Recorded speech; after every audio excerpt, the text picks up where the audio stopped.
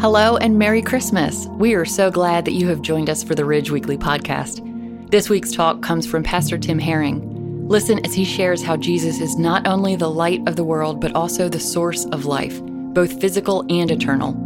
We hope that this talk encourages and inspires you as you grow in your relationship with God and others. The song that Adam just sang for us begins in this way. Underneath the starry sky, a mother holds a child tonight. All is calm and all is bright. She sings to him a lullaby.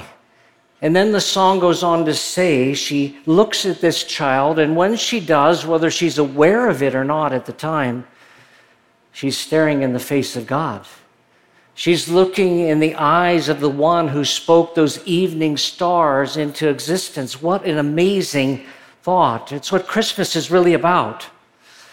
The one who created everything entering our world as a baby. Could such a thing be true? One of the men that walked with Jesus for 3 years thought so. He watched Jesus perform miracles. He heard his teaching. He examined his life, and he concluded that Jesus was indeed our creator. And in John 1, 3-5, he wrote, all things were created through him. And apart from him, not one thing was created that has been created. Life was in him, and that life was the light of men. That light shines in the darkness, yet the darkness did not overcome it. I love that about light. It comes into the darkness, and the darkness has to flee. The very first words that we have of God in the Bible are the words, let there be light. And then after God spoke those words, we realize that God began then to create life, because these two are connected. Light is connected to life.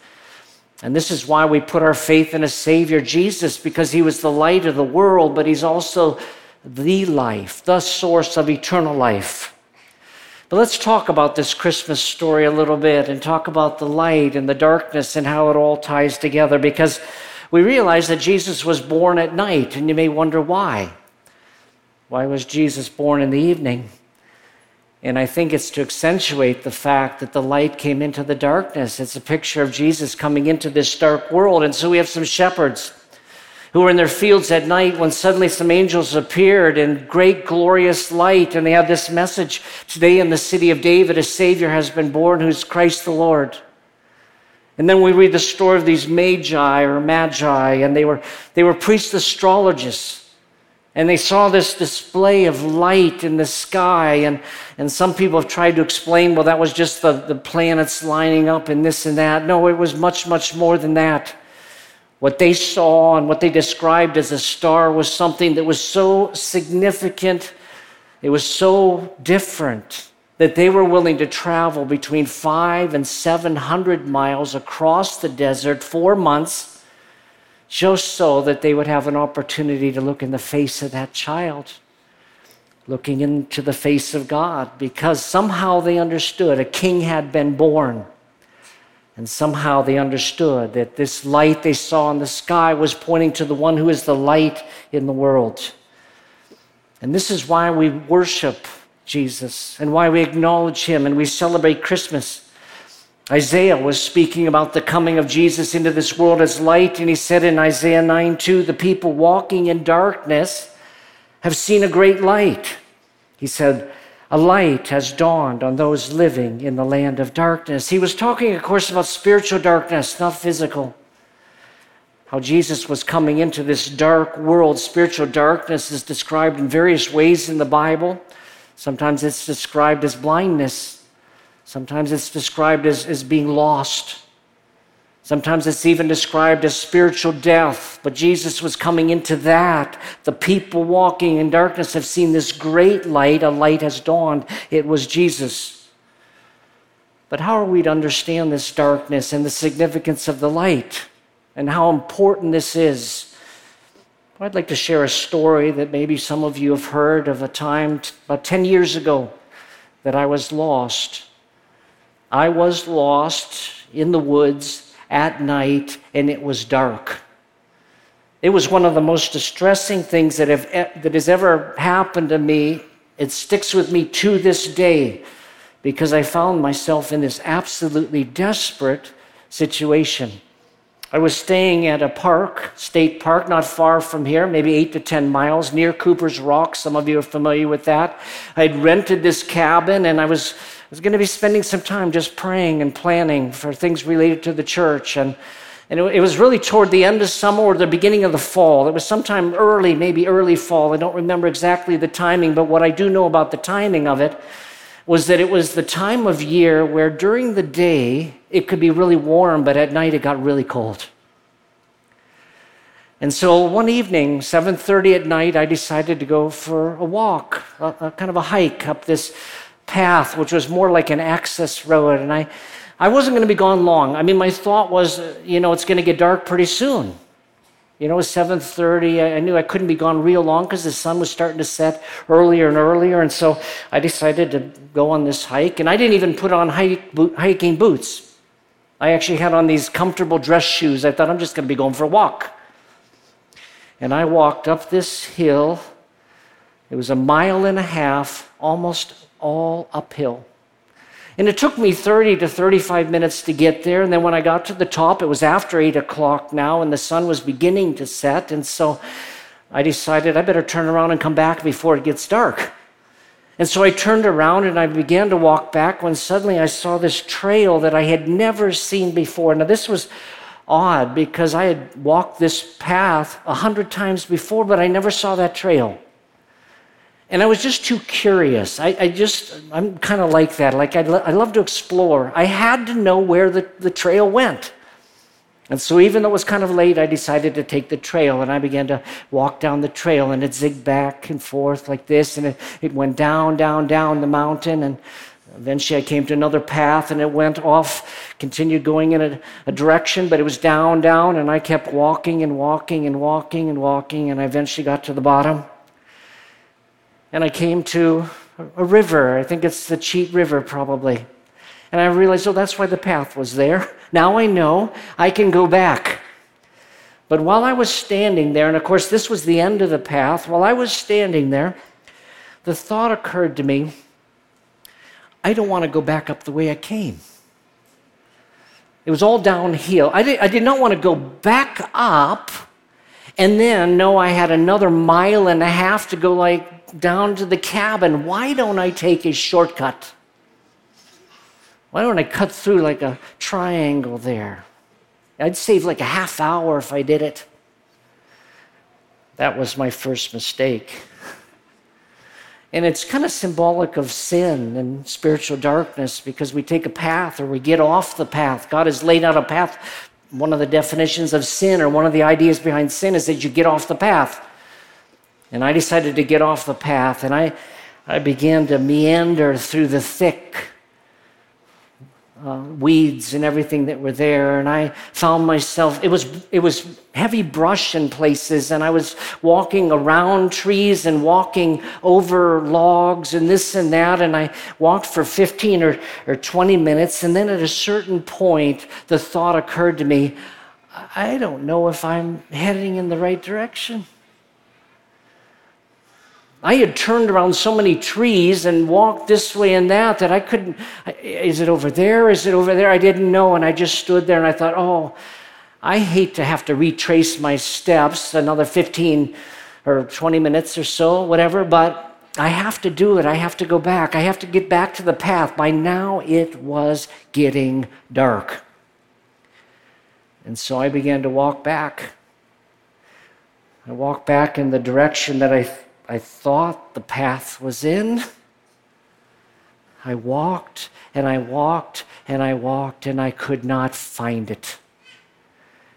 And at a certain point, a certain despair, a desperation suddenly hit me, and I realized it is really dark and I have no idea where I even am. I didn't know which direction was which, but I was in the middle of the woods, 2 to 3 miles away from the cabin.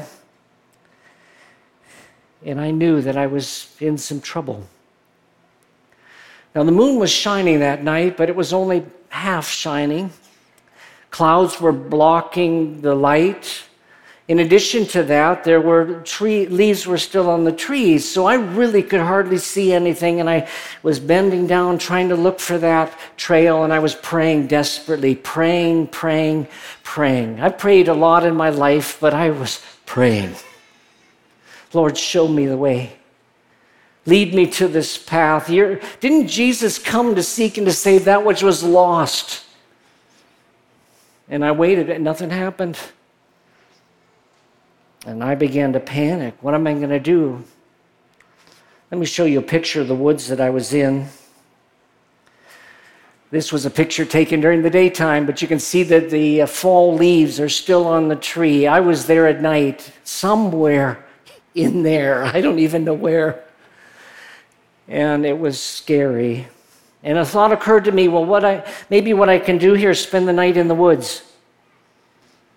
I thought, well, I can lie down on the floor of the forest there. And then I began thinking, well, bears and rattlesnakes and copperheads. And aren't there black widow spiders here too? And I've heard about bobcats and everything else. And I didn't want to do it. But I laid down and I thought, well, I'll try it here for a moment. But I knew that the first thing that crawled on me, that was the end. I felt I couldn't do that. Now, I had one option available to me that was, from my perspective, too horrifying to even consider. I had my cell phone with me. It was 10 years ago. I mean, just in my defense, this was before I had a map app on there or a flashlight or anything like that. But the thought occurred to me that if I could get high enough, I might get a signal. There's no signal where I was, but maybe if I found my way up, maybe I could find a signal. And then I realized I'm too proud to do that. I just realized that if I called for help, you know what they do? They'd send a helicopter. And I could just see the newspaper report the next day. Local pastor lost in the dark as he tries to point people to the light. You know? I didn't want to spend the night there, of course, because it was going to get cold in the morning. And so I was in this desperate place, and I kept praying, Lord, show me the way, show me the way.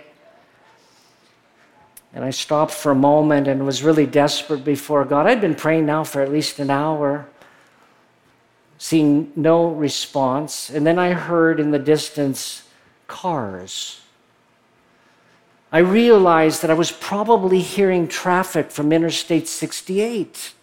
Now, I knew it was miles and miles away, but I had prayed about it. What should I do? And I decided what I'm going to do is I'm going to make my way toward the traffic. I'll get to I-68, and then I'll walk miles and miles and miles to the entrance to the park, and then miles to the cabin.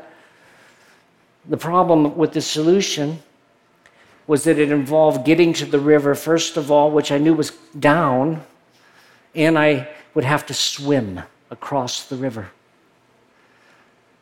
And believe it or not, that's what I decided to do.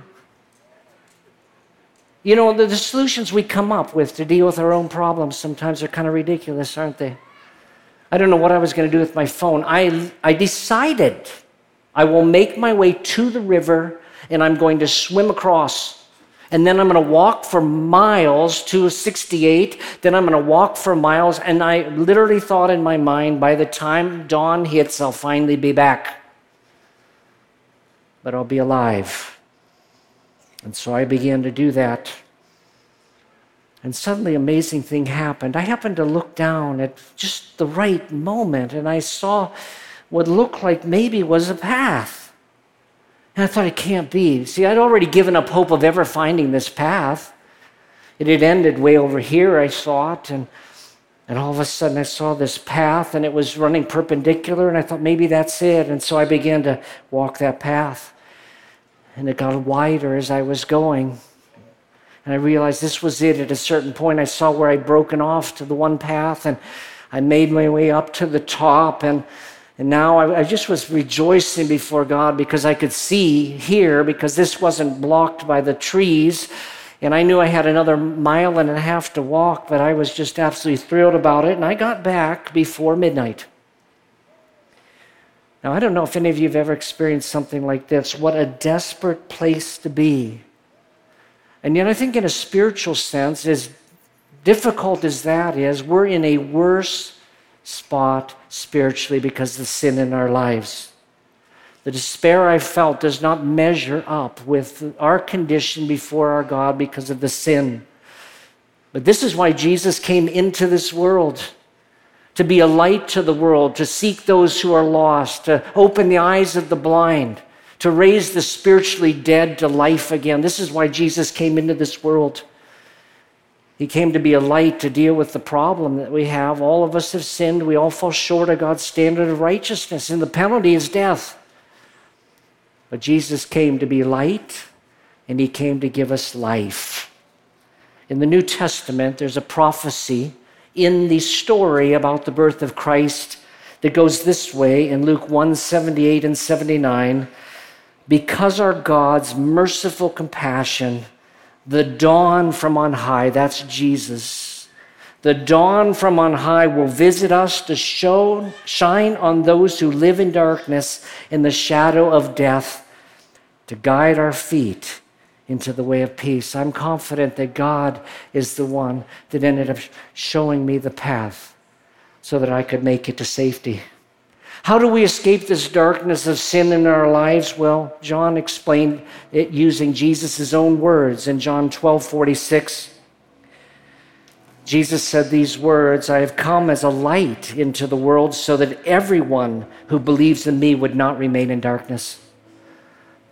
And the answer is really there. Whoever believes in me, whoever puts their trust in him will not remain in darkness. He came to deal with the darkness, the sin in our lives, to remove it so that we could have a restored relationship with our Creator. Now, I want to talk about this just a little bit more in a minute, but before I do, we're going to sing the familiar carol that many of you know, the First Noel. This is one of those songs that we sing, but nobody stops to ask, what does it even mean? Like, what does the word Noel mean? And it's a French word. According to the Webster Dictionary, it can mean one of these four things. It can mean Christmas, so the first Noel is the first Christmas. It can mean good news or gospel, the first really good news. It can mean birthday, a reference to that birthday of Jesus. Or it can mean Christmas carol. We'll sing some Noels. I believe it means all of these things, but the idea that captures it the best is good news. Because every one of us has wandered off the path. All of us have wandered into this darkness. And Jesus came into the world to dispel the darkness, to give us forgiveness of sin and new light and life in him, to make us a new creation. Because when anyone is in Jesus Christ, puts their trust in him, they become a new creation. The old is gone, the new has come. Something happened yesterday, Wednesday, December 21st, at almost exactly 4:48 p.m. I suspect for most of us, that minute came and that minute left, and we were not aware that anything significant had happened, but something did. Because Wednesday, December 21st, at 4:48, very close to that, was the beginning of what we call the winter solstice in West Virginia. And it's the winter solstice for the entire northern hemisphere. That minute marked the beginning of winter. And yesterday was, as we know then, the shortest day of the year. Now, what's interesting to me about all of this is that this launch of winter and this short day of the year is pointing to the fact that every day from now on is going to be longer and brighter from a time perspective. Every day is going to get better. In other words, the darkness of that short day is pointing to the fact that light is coming. I find it interesting that Christmas we celebrate during this dark time of the year. And yet it's a wonderful picture again that Jesus is the light of the world and the beginning of light for us. During the Christmas season, we acknowledge Jesus as the light of the world. Now, earlier I talked about the fact that Jesus was born at night, and there's a little bit more significance to that. Because in the Jewish mindset, days begin the night before. You may not be aware of that, but If you go to the book of Genesis and the creation of each of the days, after one day was created, God said there was an evening and a morning the first day. And then day 2, there was an evening and a morning. See, we do it differently in our culture. We say there was a morning and then the evening, a day. But I love the way that plays out, because the evening is pointing to the future when the day is coming. And that's what Jesus is for us. And so we read the creative story in Genesis 1, verses 1 through 3. In the beginning, God created the heavens and the earth. And the earth was formless and empty. Darkness covered the surface of the watery depths. And the Spirit of God was hovering over the surface of the waters. Then God said, "Let there be light." And after that, he began to create life, the plants and the animals, and especially us, people. But as you know, Adam and Eve, after they were created, rebelled against God in a kind of a darkness, a different kind of darkness. The darkness I've been talking about tonight, the spiritual darkness entered the world. The effect was immediate. Sin and death impacted literally everything. And God could have at this point rejected his creation and said, "You've blown it." But instead he said, "No, I'm going to save it. I'm going to redeem it." But I'm of the perspective there was only one possible way to do that. And that was to send his Son into this world, who is the light. Because his Son would live a perfect life, a sinless life, so that he might go on a cross in our place and for our sin. God charged the sin and the darkness of the world upon his own Son Jesus, because the justice of God had to be served against the sin of the world for it to be forgiven. And so he paid the price so God could extend forgiveness to us as a gift. And he died and he was buried. But he rose again from the dead, which is very significant because it shows that the darkness of sin and everything could not extinguish the light of the world. That it was impossible for death to take the life of the one who created all life. And he's able to give us life as well as the life giver. In John 1, 9 through 12, John pointed to Jesus as the light of the world, and he said, "The true light who gives light to everyone was coming into the world. He was in the world, and the world was created through him, yet the world did not recognize him. He came to his own, and his own people did not receive him, but to all who did receive him, he gave them the right or the privilege to be children of God, to those who believe in his name." And we realize that the condition God has is just to put our trust in his Son. That's all he requires of us. I want to ask you tonight, have you done that? Has there come a point in your life where you've recognized the spiritual darkness within you and realized you couldn't fix it, and you reached out to Jesus to be the one to save you and deliver you, to be the light within you? I'd like us to bow our heads, and I just want to offer a prayer that I invite you to pray in your own heart to God. And put your trust in Jesus as the light of the world. If you believe the things I've been saying here today and recognize, yes, Jesus is the solution, I encourage you to pray something along the lines of, and it's not the words, it's your heart and the trust in Christ, something along the lines of, "Dear God, I know I've sinned. I know there's darkness within me, and I need a Savior, a deliverer. And I believe that you sent your Son Jesus to come into this world so that he might die in my place and for my sin.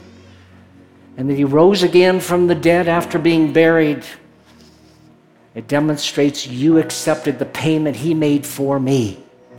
And so today, I put my trust in Jesus. Today, I receive him as my Savior. Today, I claim that promise in John 3, where you said, "Whoever believes in him will not perish, but have eternal life." So cleanse me of my sin, receive me as your child, for I come to you in Jesus' name, and because of what he did for me. Now, for those of you that already have a relationship with Jesus Christ, I want to leave you with 3 applications. The first one is this, that Jesus is the light of the world with a capital L, but we are also lights in this world, Jesus said. Jesus said, "You're the light of the world." And he went on to say, "Let your light shine in such a way that people might see your good deeds and then glorify your Father in heaven." Just like the moon reflects the sun. The moon doesn't have its own light, but it reflects the the sun, so we reflect Jesus. And as we do that in this world, it points people to our God. And so I encourage you to be a light in this world. Second, I encourage you to live as children of light. Throughout the Bible, in many places, we read that walking in the light is akin to saying no to sin and saying yes to righteousness.